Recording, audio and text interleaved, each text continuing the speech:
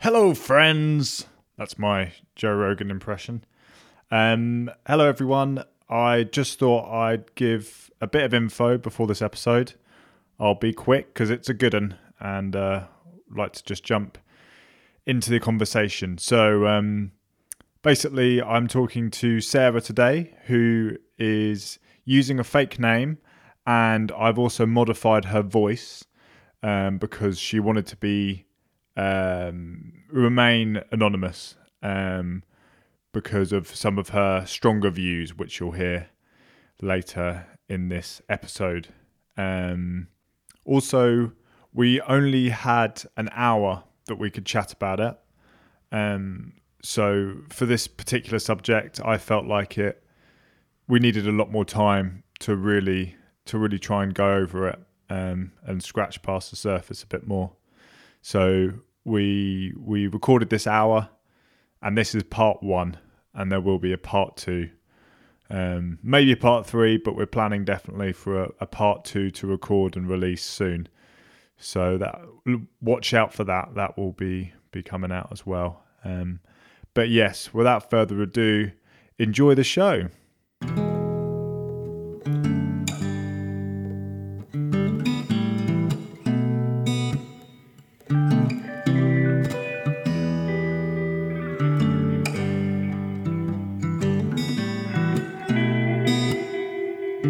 Welcome to the show with me, Dan, and my guest, Sarah. How you doing, Sarah?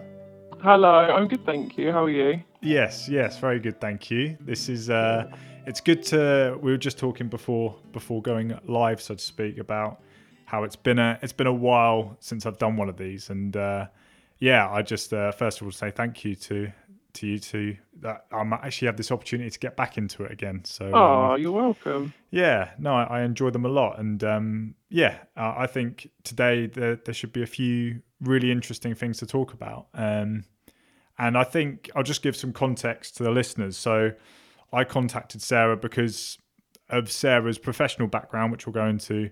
I've become more and more interested, just in my own time, I've just been more and more interested in sort of disinformation, what we put our trust in, why people choose certain sources over the other, and all the beliefs underneath that. And I think it's just a really interesting subject. And because of your background, Sarah, I approached you and said these are the sort of things that I'd really be interested to talk about. But then you sort of came back to me and you were sort of talking about some changes you were having in your career and Yeah. your own reasons for that. So let's take all the mystery out of the way of what I'm hinting at. But can you talk a little bit, sort of a summation of your professional background up until now, and then sort of some changes you've been having recently and your thoughts? Yeah, of course. So I have worked in the media for roughly 10, no, maybe 7 years, 7 or 8 years now. Mm, I've worked for most of the national newspapers. I've worked for several magazines, and I've also worked for several radio stations. So and now I work in television as well. So I've kind of mm, worked my way through, so to speak. And I think that came from, and I'll be completely honest, I think that came from a childhood desire to be impressive. Um, right. I think, I think that when I was at school, I wasn't, the straight A student, and I wasn't particularly. I was very creative, but I wasn't particularly good at, maths and science and everything else. And I Mm, think I was often sort of referred to as the artistic one, mm, or the kind of, oh yeah, she's the creative one. And I think I just kind of wanted to go, well, no, you know what, I can do this journalism thing. I can write, and that in my head that was probably the closest I could get to like an academic subject career wise. So So actually, I you saw started. it as breaking away from the more creative. Yeah, I think so. I think it was, what it is. It was an ego thing. I think it was kind of me wanting to be, if someone said, "Oh, what do you do for your job?" To kind of turn around and go, "I'm a journalist," and then, Mm, and then list the paper. So I mm, think it was quite a shallow thing, um, to start off with. Obviously, I loved writing. I liked the creativity of writing. I did a lot of, when I first started, I did a lot of features, and I really enjoyed that. Um, but I would say I don't think that was ever really my place. Mm. I can go into that more in more detail as we go along. But essentially, I started in journalism. I was very in love with it, and so my kind of goal at the time. I mean, this was probably maybe about 4 years ago, was to work for the Times and be a quote unquote respectable journalist. Mm. Um, and it just kind of, I don't know what really happened, but I just sort of I fell out of, I mean, it was the COVID years that made me fall out of love with it, but I fell out of love with it. And it made me realize that actually, and it has, and we'll go into this in more detail, but covering COVID and everything else just really, really made me go, I can't do this anymore. I think that love and that kind of push for wanting to, climb and be impressive and all that sort of stuff. I think being in lockdown just really made me reevaluate my life, and work out what it is that I want to give back to the community and other people. And I think, you know, scaring them with scary news, which is, let's be honest, is massive at the moment. I just didn't want to do it anymore. It didn't sit with me. So now I've trained to be a yoga teacher, which is completely different. And yeah, I've just started doing that. So I've just started. I'm doing one class a week at the moment, and I'm going to build up from there. But I am still writing, just because you can't suddenly jump into that sort of thing. So, what was it specifically that made you fall out of love with journalism? Um, there's probably several things, really. I think, I mean, most journalists would agree with you on this one. The money is really bad. Like, for the hours that we work Mm. and the amount of crap that you take off editors, and the you know the sort of just, it's just not really worth how much you get paid, if that makes Mm. sense, because you put a lot of work into it. And I think, don't get me wrong, if I know some people who have worked so hard, they are so in love with news and reporting, and they're doing very, very well. I think for me, it was largely, it just didn't quite fit me as a person. So I think I fell out of love with it because I I think it was probably when I went over to tabloids. So I started working for broadsheets, and enjoyed that, and just through a change of circumstances ended up going into tabloids, and just didn't have a great time with the. I just don't like. There's a lot of bully culture in some of the places that I've worked in. I think Mm. that left a sour taste in my mouth. And I think also the desire for negative news started to kind of bother me as well. Mm. I think that's a huge problem. Like, I feel quite passionate about talking about that, because it's a big issue.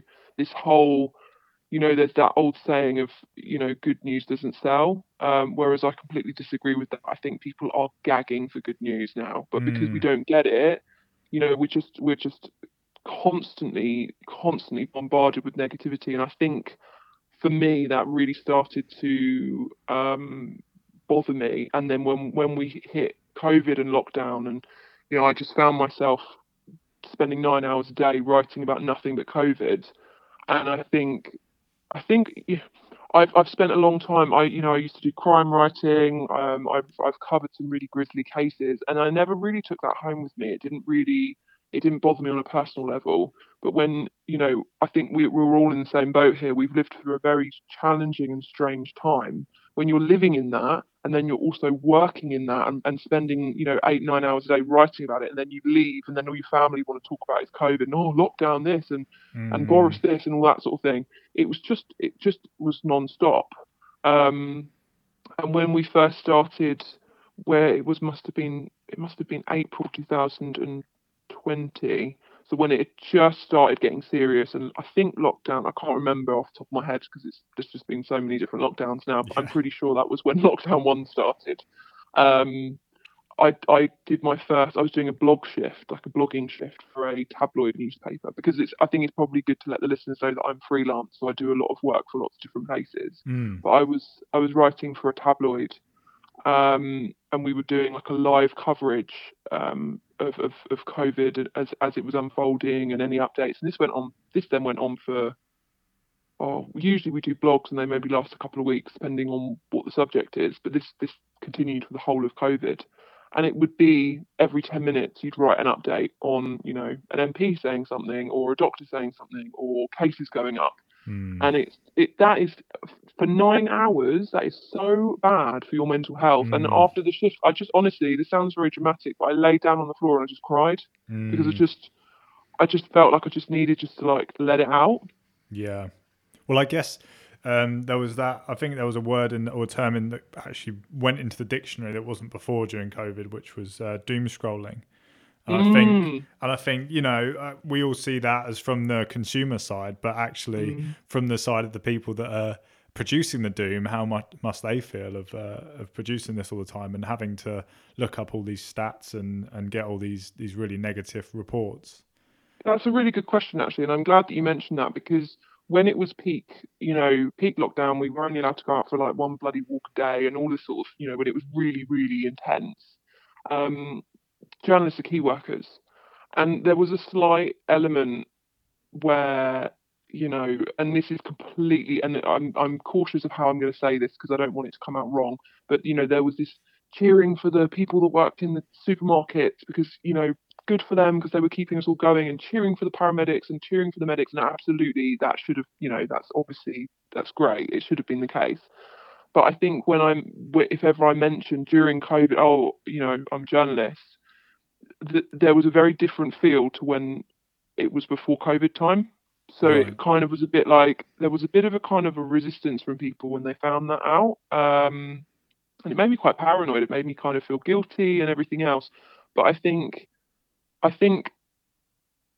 despite my feelings about journalism now and media now, when it was peak lockdown, it was very hard to be sitting through and sifting through data and reports and listening to doctors and interviewing doctors and speaking to people who've been in hospital, speaking to people whose family had died from COVID, going through all of this stuff.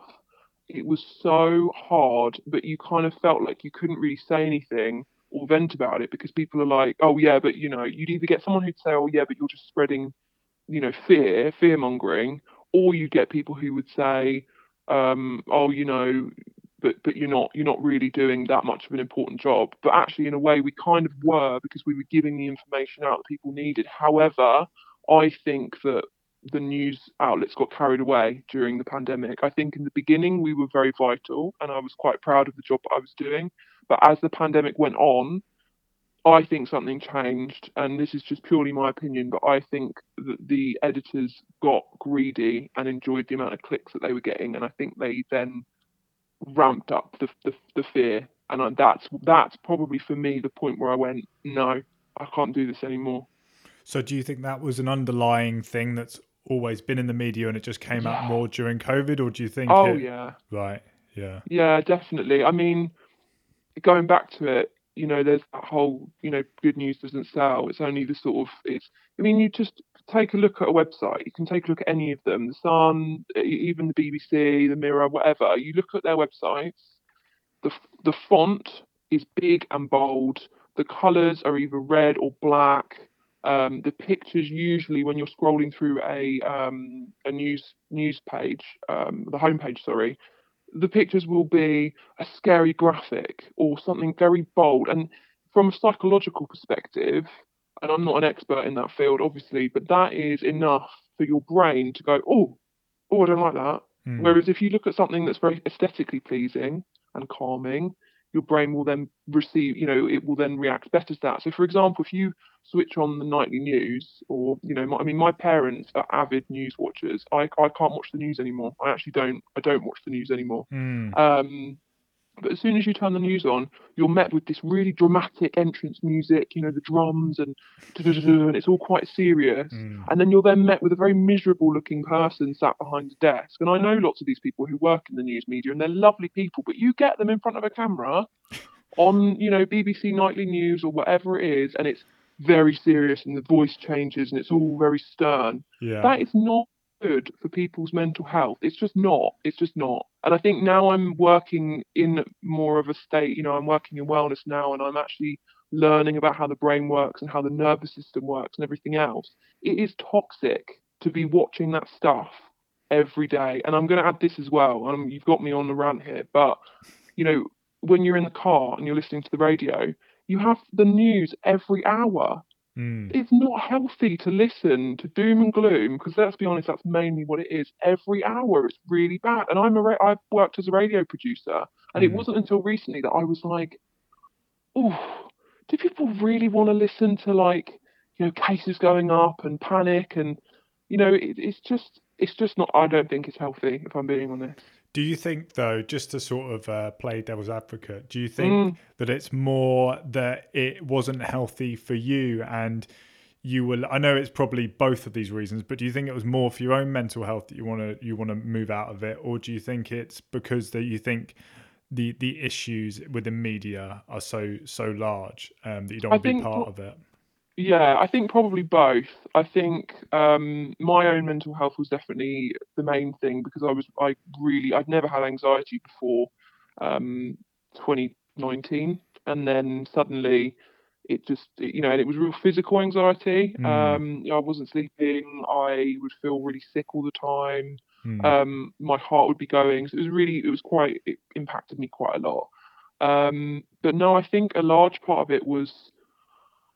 Oh, it was probably how.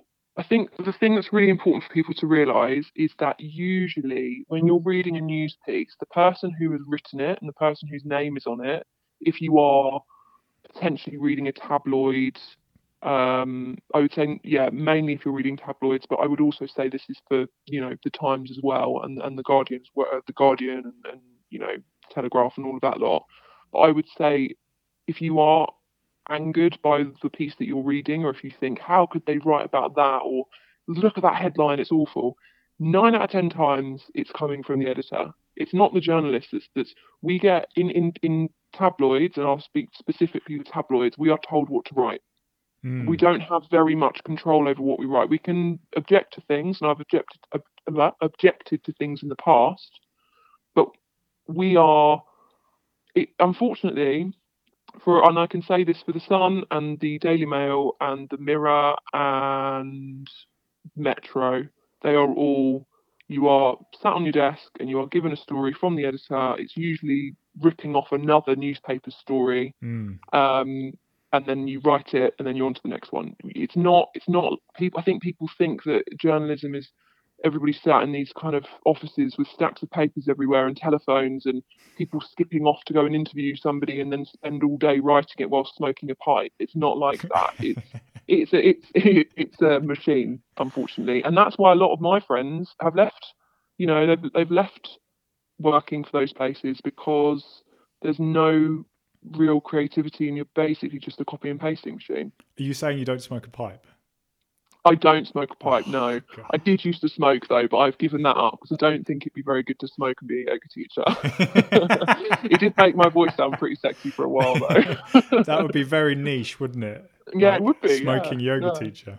yeah. Maybe I could try. No, no, smoking's bad, guys. Especially if it was a pipe, like a huge Mm, pipe. That would mm. be a good marketing. Well, maybe not, but No, maybe not. um so I mean, do you not think that it's a necessary, like, just to take these editors' point of view, do you not think Mm, it's a necessary part of the news? Like, if you don't make things bold, if you don't make them negative, then you're just going to fall behind and then fall into non-existence. It's the same, I guess, with my job, filmmaking. Now everyone wants 30-second clips. They don't want to let a story mm, really get into a story, get to know the character. You want a TikTok video that's going to last 10 seconds, and then you're on to the next one. mm. Do you not think it's just a necessity? Do you think there actually is a place for more positive media that doesn't attack your mental health in the same way?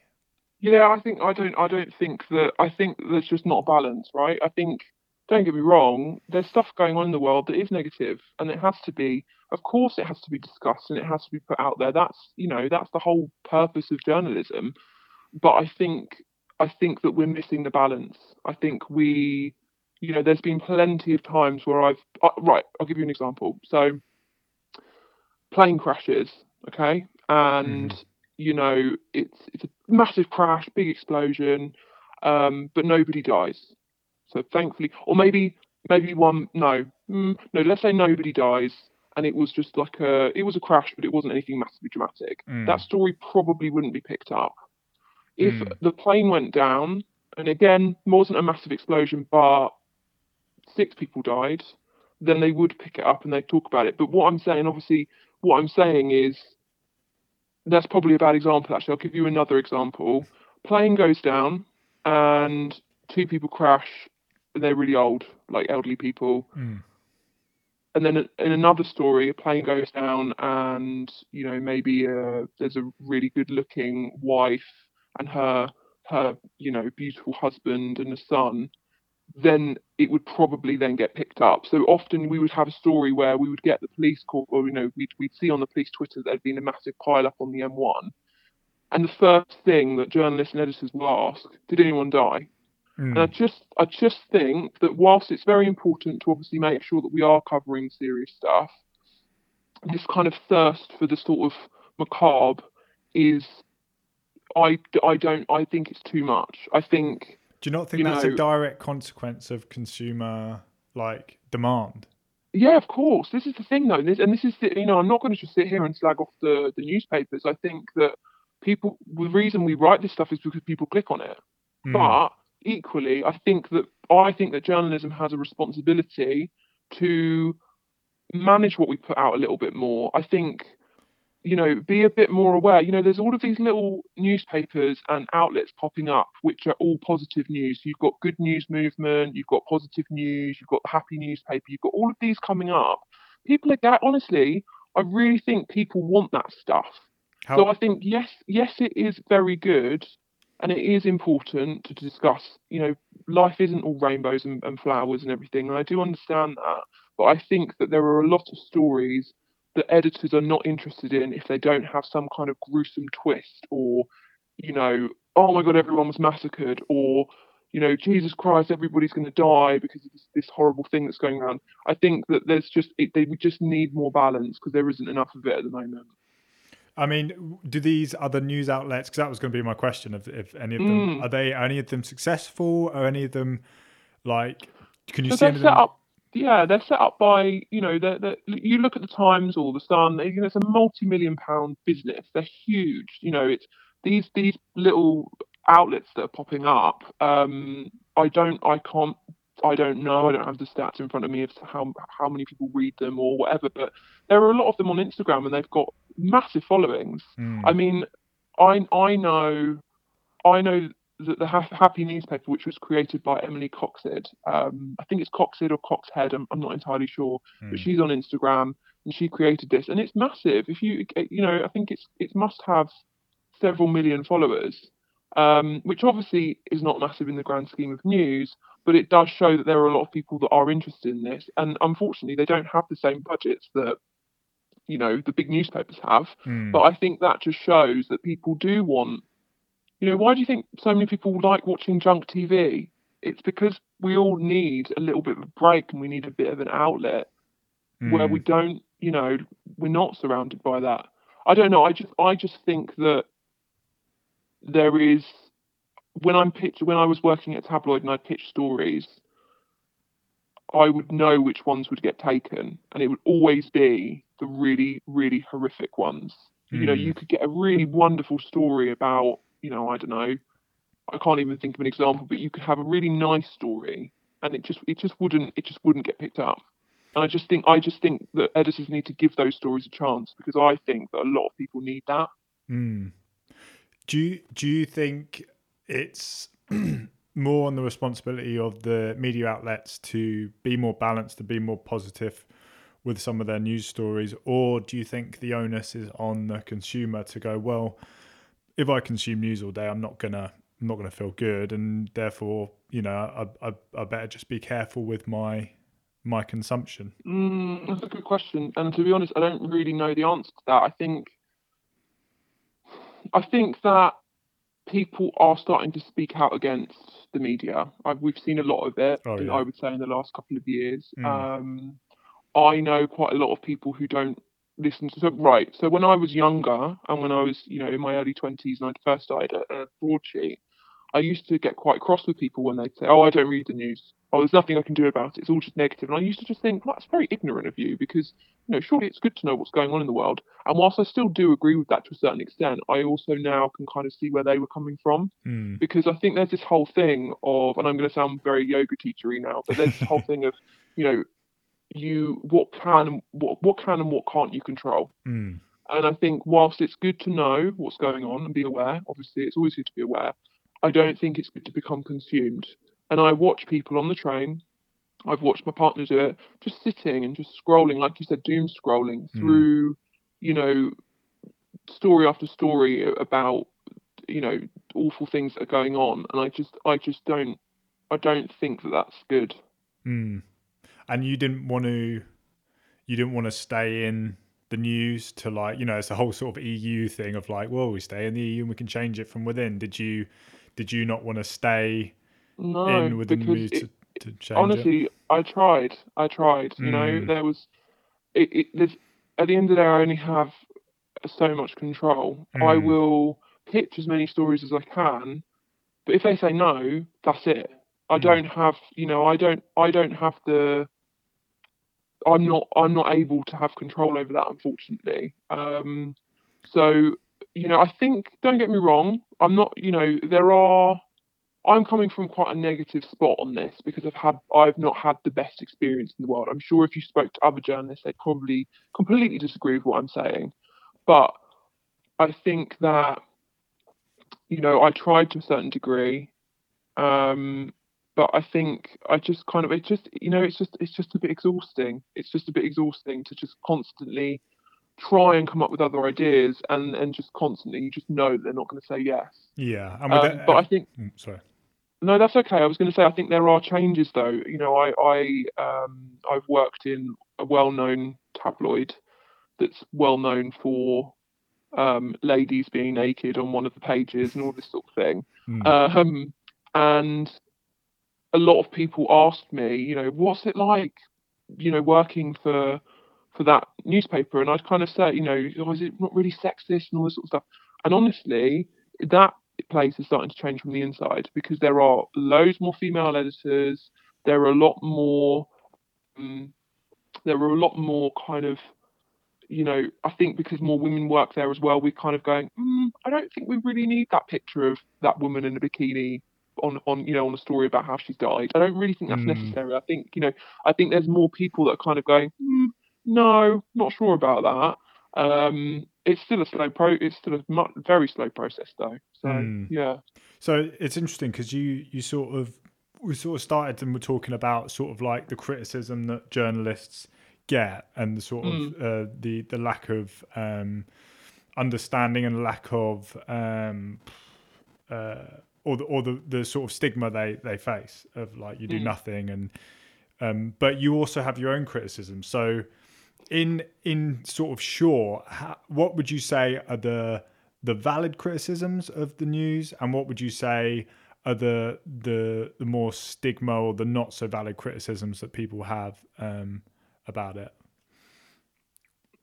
I'm really sorry, my love. You're going to have to ask that one again because I'm not entirely sure what you mean. Sorry, because we were saying like during the pandemic and stuff, like people were very critical of journalists and have so basically you want me to give you good points about the news and bad points about the news? Yeah, what you think are valid criticisms of the news, and what you think actually people should be less critical of, and what you don't think are sort of valid criticisms. So yeah, so valid and invalid criticisms. Yeah, I think so I think it's good for people to remember that we are regulated.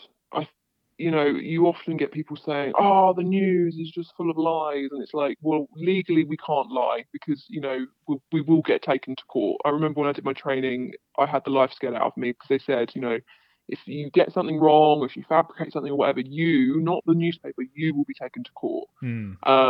Is that so? I think is it the same amount of regulations for newspapers as TV, or is there more regulations? There's more on TV. Right. Yeah.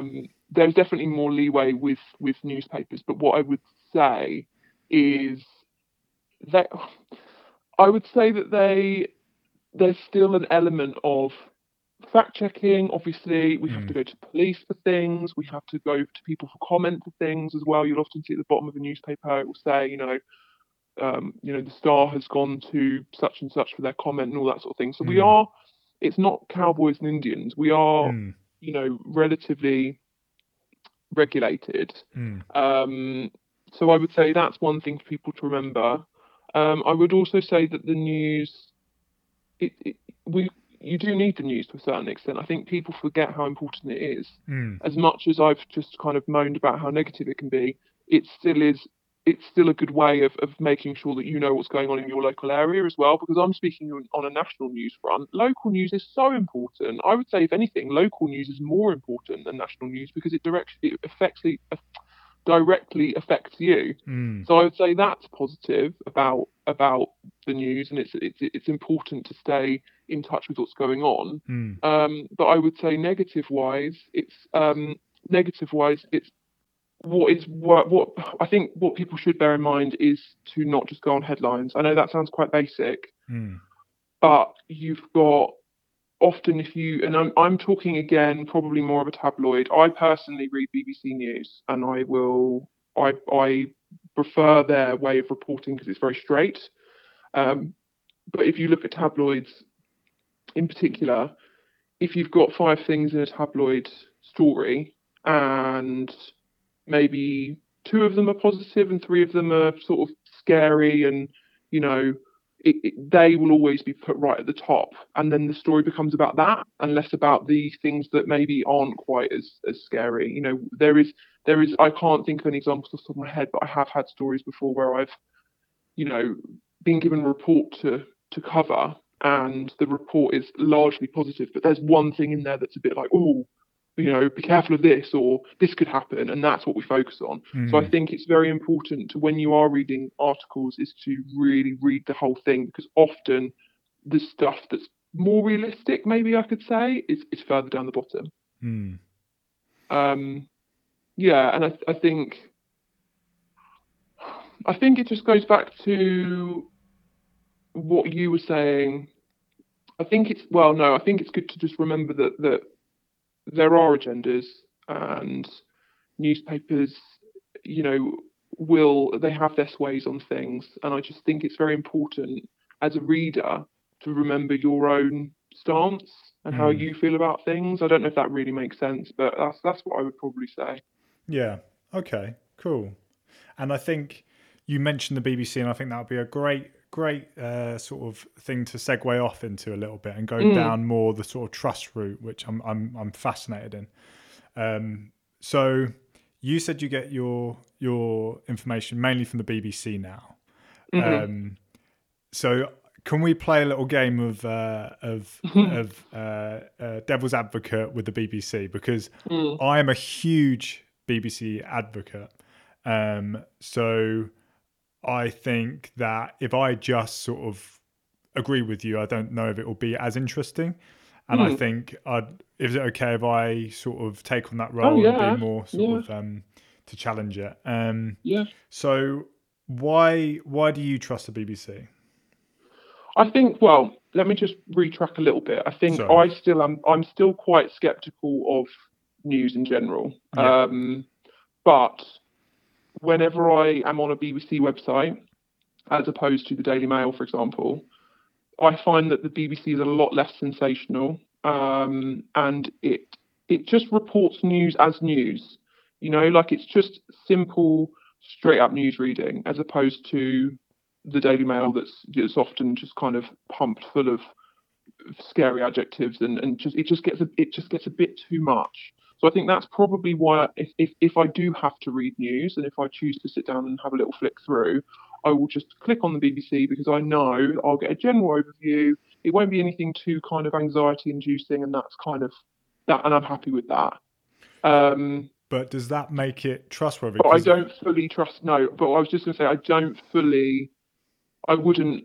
I personally, now I've been in the industry, I would probably take a large pinch of salt with most pieces that I read, but less so with the BBC. So I still take a pinch of salt, but not quite as much. so why do you take less of a pinch of salt with the BBC? because again, they're still a news outlet and they still need to get clicks. So, I'm talking more about the news site rather than their TV, their TV news. But they still, that's how they make money. So they still need to have a certain amount of that to it. And also, let's not forget the BBC's government funded. So there's also that element of it as well. But why do you trust the BBC more than these other news outlets? Is it because they're sort of less sensationalist, or I think that, but also having worked. So I've worked in BBC Radio. There's so much red tape in the BBC. Oh my god! Um, they're very cautious about stuff, and much less cautious than the Mail, for example. And I think that could be to do with the fact that maybe the Mail has a lot of disposable cash. They've got a lot more money, whereas the BBC obviously, their payments every year get scrutinised and everything else. So I think that could possibly be part of it as well. So this to the regulation is a key thing. So yeah. Sorry, this is going to get, maybe it could seem more and more what's the word?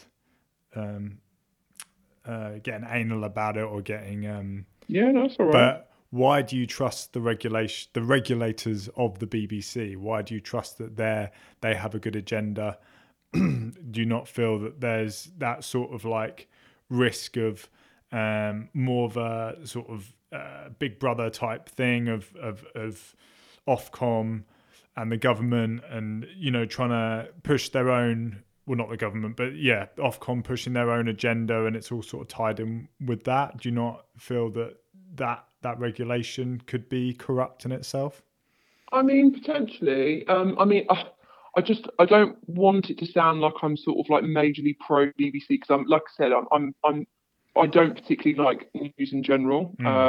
After my experience, I don't, I don't really, like I've said before, I don't watch the news. I don't read the news anymore. I will, just to sort of keep track of stuff, but I don't watch it religiously or read it religiously. So I'm sure there's still probably a certain amount of dodginess, so to speak, that goes on at the BBC. Like, I'm definitely not going to just, I don't know, I've not worked in that department, so I can't really comment on that. I can only comment on the ongoings of the tabloids and the broadsheets because I've worked there. But I think, God, I think every single outlet has a certain amount of control and government control, and there's political, there's Rupert Murdoch, for example. He's basically in bed with Boris Johnson, so it's kind of there's always an agenda, and this is what I was saying earlier. There's always an agenda, but I feel like the BBC has less. So as much as I get what you're doing, you're playing devil's advocate right now. You're playing devil's advocate with someone who's kind of on your side, if that makes sense. Yeah. Like, I think that if I was a BBC employee, I'd probably be able to kind of say, no, we do this and we do that. But I think, just talking purely from a reader's perspective, I just don't find it so mentally draining and anxiety inducing when I look at their stories, because it is just often written quite straight. I think the problem that I have is with other papers where it's the facts get lost and the drama gets amped up a little bit more. But to say that the BBC are completely innocent and that they don't have agendas, I'm sure they do. So let's go a bit wider with the question. So, how do you determine what to trust? And you can have a think about it. But so not just the news. So any information you get about anything, how do you determine what you will? You don't have to put your wholehearted trust in. But just like, yeah, I'm gonna trust that's true. About anything to do with health, with the economy, with science, like stats about whatever, about nature. What are the processes? What are the sort of red flags for you? How do you put more trust in something than something else? That's a difficult question, to be honest, because I think those different categories you listed are quite different. So if we were talking about nature, for example, I would trust an ecologist. I can't say that word. Ecologist. Oh my goodness, ecologist. I would trust an ecologist, or I would trust, if David Attenborough was spouting off about something, I would go, yeah, no, I like him, and I know that he's a good person, and I know that he, you can't really have an agenda with nature. Science, again, would probably put my trust in scientists. However, and this is probably, I don't know if this is kind of where you wanted me to go with this, but to be honest, after working in the news for several years, I don't have a huge amount of trust in some specialists, say, as in I don't want to sound like I don't want to go down the conspiracy theory route, and I'm not a conspiracy theorist, but I think it's worth remembering that, if we're speaking about pharmaceuticals, it's a multi-million pound industry. So I think for me, if I'm reading something about health, I will absolutely, if a doctor, if a registered certified doctor is talking about something, I'll definitely take it on board. But again, it's about taking that tiny little pinch of salt, because I think sometimes we can be a little bit naive, and we can kind of just go, oh yeah, well, if this person's saying it, then it must be true. And I think it's just good, personally, this is just my own opinion, to just keep a little bit of yourself, just to kind of go, okay, but it's good to remember this. I think if you're reading a story about something, read lots of stories about that one thing. Look at lots of different experts talking about that one thing. Get a really broad and wide, reach on something, to get a little bit more of a sort of an idea of something. Because I think otherwise, if you're just reading it from one source and taking that as gospel, I don't personally think that's very good. So going back to your question about trust, I think typically, as a general answer, I would say I would trust experts, and I would trust people that have trained and gone to university or studied something, or whatever it is, or they're very passionate about something. But I would also say that I think we're not kids. We all have brains. We all have our own opinions. I think sometimes we can, I think I've had this problem where people will read something in the news and will, for example, lockdown or COVID.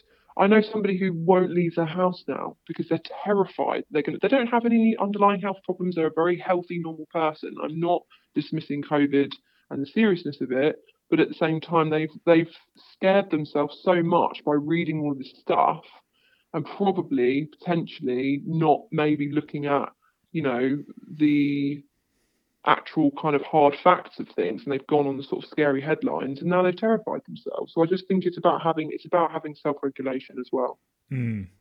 So I mean that was stepping out of the devil's advocate role for a second, but the advice about experts and also a broad range of different views seemed to be very good advice to me, and it's difficult to argue with that. I guess I'm just thinking of people that will have stuff to say against that as well. So I think, especially with the vaccines, it's just thrown up so many of these questions about trust. And because any sort of, I don't know where you fall on vaccines, I don't know if you want to say, but any sort of people who are against the vaccines, if I was to say to them, well, sort of a broad range of experts seems to be a summation of what you were saying. They would say, well, I've listened to many different experts and who are doctors, and they've said this is all the government trying to control us, and these doctors have worked in Pfizer many years ago, or and I've listened to many different types of them who are slightly different. Then how do we come back at that? Because if they are trying to find out these experts, these people with these labels at the front of their names, and they're still coming up with something so different to someone, and it doesn't matter who they are. They can be the most sensible people in the world, but when you've got people that are so different in their idea of what the facts are, where's the common ground in that they can both find the facts that they agree on? To be honest, I can't answer that. No.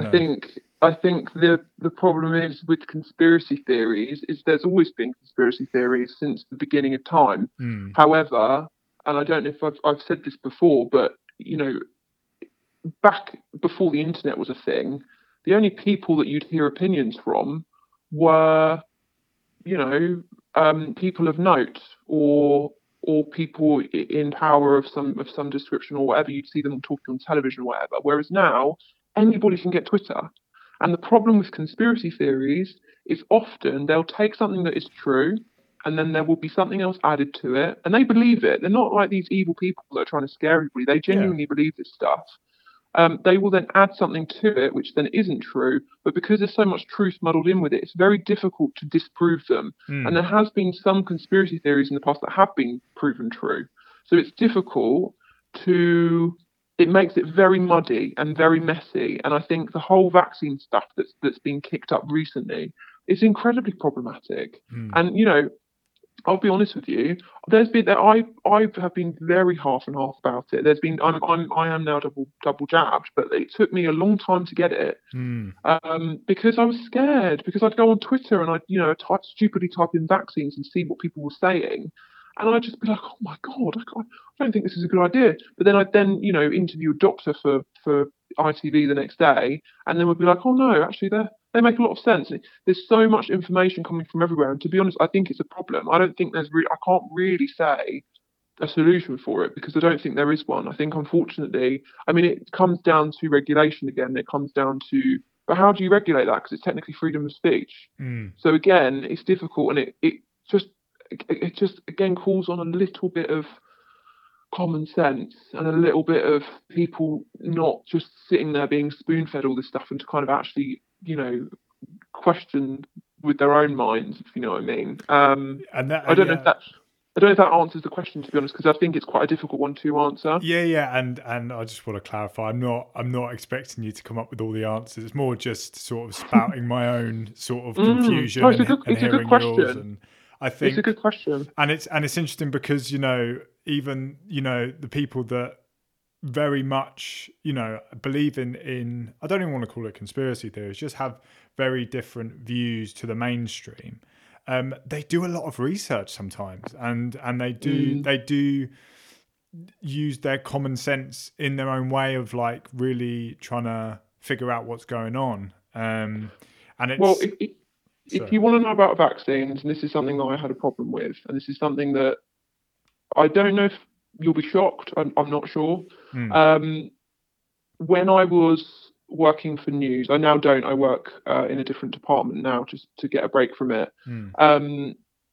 Any story that questioned the vaccine or that was negative about it, or there was one where I was in a meeting and we were going to be doing a piece about vaccines, and one of the journalists said, "Oh, just been reading this thing about how it really seems to be affecting women and periods and all this sort of stuff," and just asking a question, and the editor just went, "No, we're not going to talk about that." And that's probably one of the problems I've really had. Is? Because it seems like it would be a good story, like to buck the trend. Because that doesn't help the NHS, and it doesn't help. At the end of the day, the government is saying we need to get vaccinated. So yeah, but it's not. I mean, newspaper editors wouldn't be making the choice for their conscience, would they? Surely. I don't know. I think it's because it's different. I think usually no, but we're in a pandemic, so if the that would kind of be almost a crime if the newspaper started to. Don't get me wrong. If suddenly people were dropping down dead and it was suddenly getting really quite scary, then yes, absolutely, the newspapers would obviously have to pay attention to it. In my experience, it's just been little kind of flags here and there of people going, "Oh, did you hear about this woman who got it and then she died?" And I don't know, and this sort of stuff. It's not been big enough. It's been small enough for the newspapers to ignore, and the reason for that is because, again, newspapers are in bed with politicians. So if the politicians are urging everybody to get jabbed, they're kind of going to go with that. But I know what you're going to say. We then have to hold politicians to account. And obviously Boris has been a bit naughty at the moment. Well, very naughty in my own opinion. We do have to hold them account to a certain degree. But when COVID first started and when vaccines started, I got an email from an editor basically saying, we're going to have to get behind these vaccines. We're going to have to support this. We want to be encouraging people so that the country can move on and so that we can all get on with our lives and all this sort of stuff. So that kind of was the mandate that was set. anything that then questioned that was just kind of ignored. And there has been negative news stories about vaccines. It's not difficult to find them, and they've all been covered, but they will not be as jumped on as positive stuff.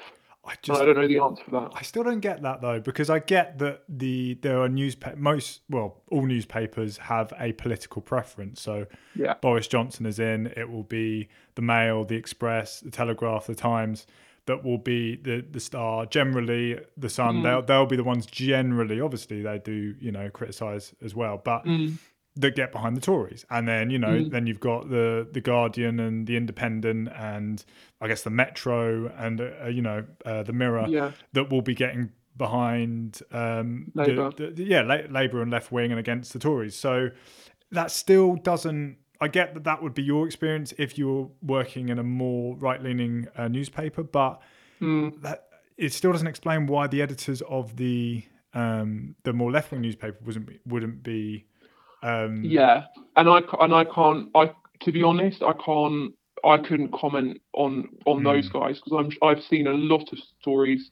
The Guardian have questioned it a lot more. So during COVID, I've been very much tabloid involved. So from my experience working with a big television company and also a tabloid, it's been much more pro jab. I can't necessarily speak, but that, for me, that didn't really sit very well. I didn't like that. No. I thought that was quite.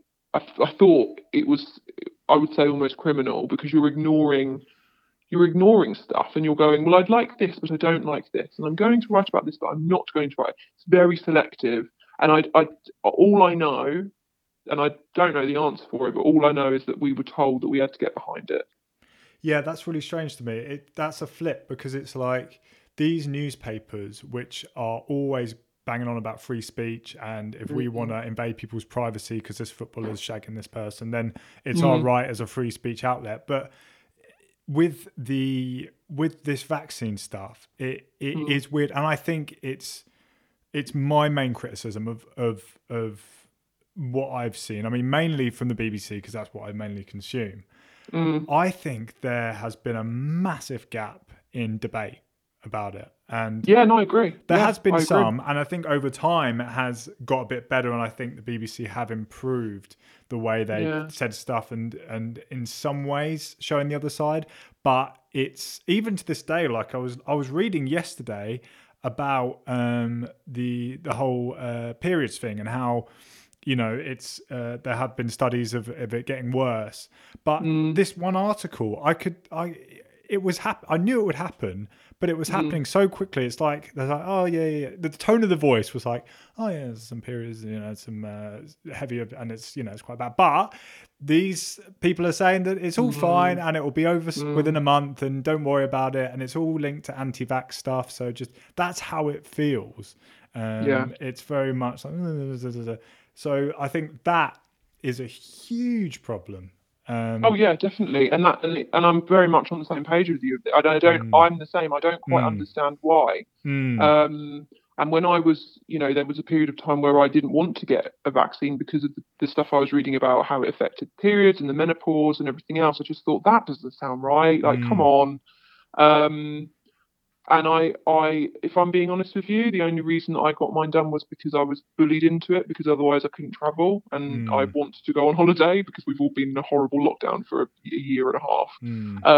So if I'm being honest with you, I personally, I would be on the fence more about it, but I was sort of backed into a corner, which is another debate for another time. But I think that the lack of questioning and the lack of, it doesn't take much. You go and click on, a breakfast TV program, and they're talking about the vaccines. I mean, you look at who they've got on the TV. I've got to be really careful with how I say this, because I have got quite a lot of fingers in pies with all these people. But if you look at who they interview, if you're talking about the vaccines, you've usually got 2 doctors, the vaccine specialist. You might have one person who I don't know, they were on a COVID ward and they had the vaccine and suddenly they were alive again, and have some miracle story, and then maybe you've then got one person who might be a little bit anti. But usually they'll choose a crazy anti person, so that it's almost mockery. It's almost kind of like, oh, she doesn't know what she's talking about. These experts clearly do. Go get jabs. This is the thing, and this is the problem that I had, and this is, along with the negativity of the news and along with the constant COVID reporting, which I don't think is necessary anymore. Um, this obsession that we have with COVID, plus the lack of, I suppose, free speech and the lack of, I know people who work in TV that won't allow anti-vaxxers to come on. And when I say anti-vaxxers, I don't mean, people who never ever want to vax their kids, and that's fine if they don't want to do that, that's up to them. But when I say people, I'm just saying people who are against the COVID jab. I think there's a difference. I think, unfortunately, there was this whole thing that it's all right to be terrified of COVID, but it's not all right to be terrified of a jab. And I think that for me, that was a bit problematic. The newspapers were very much kind of, COVID's really scary, but the jabs are really great. And if you don't like the jabs, then you're an awful person and poo on you. And it just that didn't sit with me. Yeah, no, it's really, I think we're exactly on the same I think page we're very here. much on the same. Yeah, there's no debate with this one, I'm afraid. No, it's good to just hear. Yeah, I think what it highlights for me though, so I feel like the area we may be a bit different is that where the problem lies, and I think we're pretty close to there's no difference. But maybe if I compare myself to someone who does believe there's sort of like there's more of a top-down sort of like trying to control us type thing, and it's all sort of dirty dealings going on and stuff. I think I don't see that being the problem that is causing all these media outlets to not have a debate. I think the problem lies with the media going about it wrong, and the media, and but it's such a nuanced problem that I can see why. I mean, so many people I know are very skeptical now about something that I think if the media had just invited so much more debate. Like there was someone I was speaking to who's very anti-vax, and I was trying to get them to watch GB News instead of the stuff they were watching on the internet, because GB News, for me, it was like a haven out of the mess of the internet. It was like they're regulated. Really? Yeah, I know it sounds crazy. Ooh, that's interesting. I completely disagree with you on that one, but go on. The only reason I say that is because GB News for me, even though I'm not, obviously I'm a BBC fan, so I'm not going to be a huge fan of GB News. For me, it was the only one I could see that was actually inviting debate and genuine debate about not just the vaccines, but also the lockdown protests and all these sort of things. So it was like, it was the best of a bad. It was better than the quagmire of the internet, where people are just watching some YouTuber who doesn't have a clue what they're talking about, spouting some stuff. It's like, no, well, go to GB News, like a gateway drug to more sensible news type thing. Yeah, and I suppose it's kind of they were almost a little bit Piers Morgan-esque. I mean, I don't particularly like GB News, purely because I think it's basically like the Sun newspaper, but in like a TV form. I think it's very aggressive. I don't love the presenters that are on it. I've worked with them, so I think it's probably a personal thing. But I find that they're very sort of like talk radio-esque. It's I don't know. I'm not a massive fan. But I think I will agree with you on the fact that they do challenge things that maybe other places don't. And I think there's that Piers Morgan, for example. You can love him or you can dislike him. I'm sort of half and half with him. There's lots of things he's done where I've been like, that's not good. But I do think he's very good at just cutting bullshit and just asking the questions that actually need to be asked. And I think your use of the term quagmire is really good, because I think that's spot on. There is a certain element of everybody just kind of collapsing in, and when I say everybody, I mean the newspapers, and just kind of almost all following each other like sheep, if that makes sense. You Yeah. know, if the male's done something, then I guarantee you the Sun editors will go, oh, well, the male have done this, so we should do it, and then the male do exactly the same thing. It's Mm, very strange, like they copy each other all the time. mm, But no, I think you're right to encourage your friend to not just sit and watch YouTube videos, because anybody can be an expert nowadays. That's the problem. And like mm. I said, going back to the conspiracy theory issue, not saying your friend is a conspiracy theorist, but with that problem is there is truth in conspiracy theories. The conspiracy theory itself is usually, I mean, there's so many, it's difficult to kind of put them all in one ballpark, but they're usually incorrect or not true. Um, you know, there's the crazy ones that just you listen to and you just think, really? Do you really believe that? But there are other ones and you kind of think, hmm. So I think it's difficult. I think it's a difficult one to kind of say. And also there's also the argument that, you know, maybe not all anti-vaxxers are conspiracy theorists. Maybe they just welcome a little bit more of freedom. And, you know, like I said, I wouldn't have got mine done if I wasn't forced to for travel. So Yeah, and I definitely don't agree with this sort of tarring of the same brush no, of the no, anti-vax, because it's everyone's got their own reason, and it's different. yeah, I personally I have my own views on the vaccine, and mm, but I'm always under the impression of like really trying to empathize with people, and I think because I've tried to empathize with the people who don't want the vaccine and have these sort of grand views on what's really going on. mm. I can see why they've got there if the news is all banding together and trying to shut down any Well, it anti-vax looks suspicious, stories. right? It looks Exactly. It suspicious. looks Yeah. so It suspicious. does. Like, It does. I know it does. And this is the thing, and this is coming from someone who works directly in it. So I yeah. think, you know, I also think that there's a lot of my journalist friends will kind of they're all like pro-vaccine and sort of it's almost like there's it's difficult because I don't want to sound like I don't want to go down that route. I don't want to sound like a conspiracy theorist. Like I said, I've had mine done, so it's not. I'm not bashing that. But what I'm saying, to be honest, I don't know what to think about it anymore. Mm, mm, But in my mind, if we're all going to grow three heads and you know whatever, then every single person I know has had it done. So I'd mm, rather be in the boat with everyone. I know that sounds mental, mm, but a lot of my friends who work in the media, they're all like, "Oh no, yeah, no, it's definitely." I remember sitting in one of the TV studios and one of the producers was kind of going, you know, I just don't understand why nobody would want to get vaccinated. Like it's just selfish. It's this and it's that. She was really going for it, and I just thought, shut up. Like, you don't know what people are scared of. You know, there is still the fact that this is all quite new and it's all a bit scary and stuff. But I mean, everybody will have different opinions on it. But I do think that there definitely is an element of like weird pro-vaccineness in the media, and I don't. mm. I think it, like I said, I think it's because if I think it will cause pandemonium if the newspapers started spouting more questionable stuff about the vaccines. I think we have enough people who don't want to get it done, and like I said, I'm kind of an on the fence person. Mm. Part of me thinks, come on, we need to all get it done so we can get over this and just move on. The other part of me thinks, I don't get the flu jab. I don't know if I need to. Surely it should just be the vulnerable people. I'm not. I don't know. I'm very sort of up and down about it, and you know, like I said, I'm not against anybody's views or anything, but I do think that I think if newspapers start putting out really scary stuff about the vaccine, if there is scary stuff that's not of a conspiracy theorist kind of, you know, it's Bill Gates chipping you with a vaccine or whatever, which is just ridiculous. Yeah.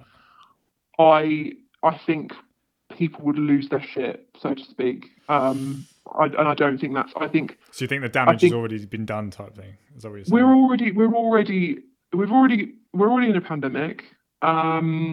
That's difficult enough as it is. People have had a really, really rough time these last couple of years. I don't think we then need the media to then start giving us mixed messages about the vaccines because I think that would then cause. I think they had to choose one side or the other, and they chose Mm. that they were pro. That's just again, I'm not an editor. I'm not up there. I haven't been there for conversations about the vaccine, so I can't really speak. But that's just my opinion. Fair enough. I tend to. I'm very pro debate. I'm very pro debate. And I I think at any stage, obviously, it would have been good to have it as early as possible, continuing.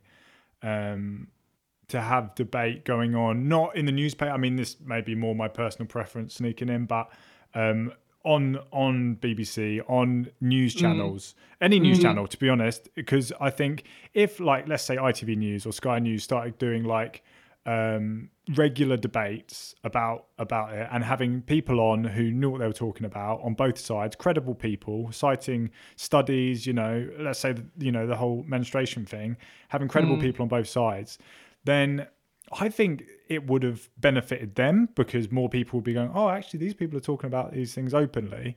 And it would have had so many less people being distrustful of the media, because they're having this open debate. Because for me personally, when I've had big revelations in my life, some of the time, or a lot of the time, it's been when I've watched or listened to a really good debate, and I just get to hear both sides, and then I go, well, I'm going to make up my decision on that. I think it's good to remember that newspapers, if you're looking at a newspaper story, if I've done an interview, say for example, I've done an interview with a doctor, we're talking about jabs and periods, as we were just talking about a moment ago, and they gave me some really good quotes, maybe, I don't know, 200 words worth. I don't have all of those 200 words in. I can choose what I want to put in. Legally, I can do whatever I want. Obviously, I can't change it, and I can't, manipulate it, although that has been done in the past. I don't have to put everything in. So, whereas with a like you said, with a debate on TV, and you've got people who are live, that's the live ones are the important ones to watch, because otherwise you don't know if they've been edited and whatever. But if you're looking at a live debate, I would say that's probably way more trustworthy than reading a newspaper article of the same discussion, because that could have been cut. I think this could potentially push people more towards podcasts. It was already moving in that direction anyway. I agree. And I'm not saying for myself, I mean sort of like the big, the big podcasts that are out there, and there's so many now. You really have your choice. The issue with podcasts, again, is like what we were talking about with the vaccines, is how much regulation do they have, and who are hosting the podcast. If you might have a really great, credible guy or woman who's hosting a podcast, and they get really good guests on, brilliant, that's fantastic. But you could have some absolute nut job putting a podcast together, getting quote unquote experts to come and talk about something, and then the conspiracy theory wheel starts again. So this is what I mean. It's so muddy and it's so difficult and then you've got the argument of freedom of speech, and that's a whole different, kettle of fish. So it's very difficult I do agree. I think live discussion is where it should be, and equal, like balanced live discussion. Not cherry picking guests that they know are going to say the right things. Actually having, there's been quite a lot of people who have spoken out about the vaccines who aren't crazy conspiracy theorists, but they're having, they're making quite a good point about it, and they just get black. There's been people who have gone on this morning. I haven't worked for This Morning, so I can openly say that, who have gone on, and they've then been told to leave, and they're not allowed to come back on because they were saying stuff that didn't fit the agenda, and that's not right. Yeah, I think I can't remember her name off the top of my head, but she's been quite vocal about the vaccines, and she was basically told that she couldn't come back on, and then she kicked off about it on Twitter, and then they then invited her back on. Sort of. So yeah. Well, I'm very conscious. There's so much more I could go into with this, and I've got a lot written down, but I'm very conscious of your time as well. So thank you. should we leave it there for now, and then let's leave it there, and then we can pick up. I still haven't found my diary. I might actually be in this room that I've been barricaded in.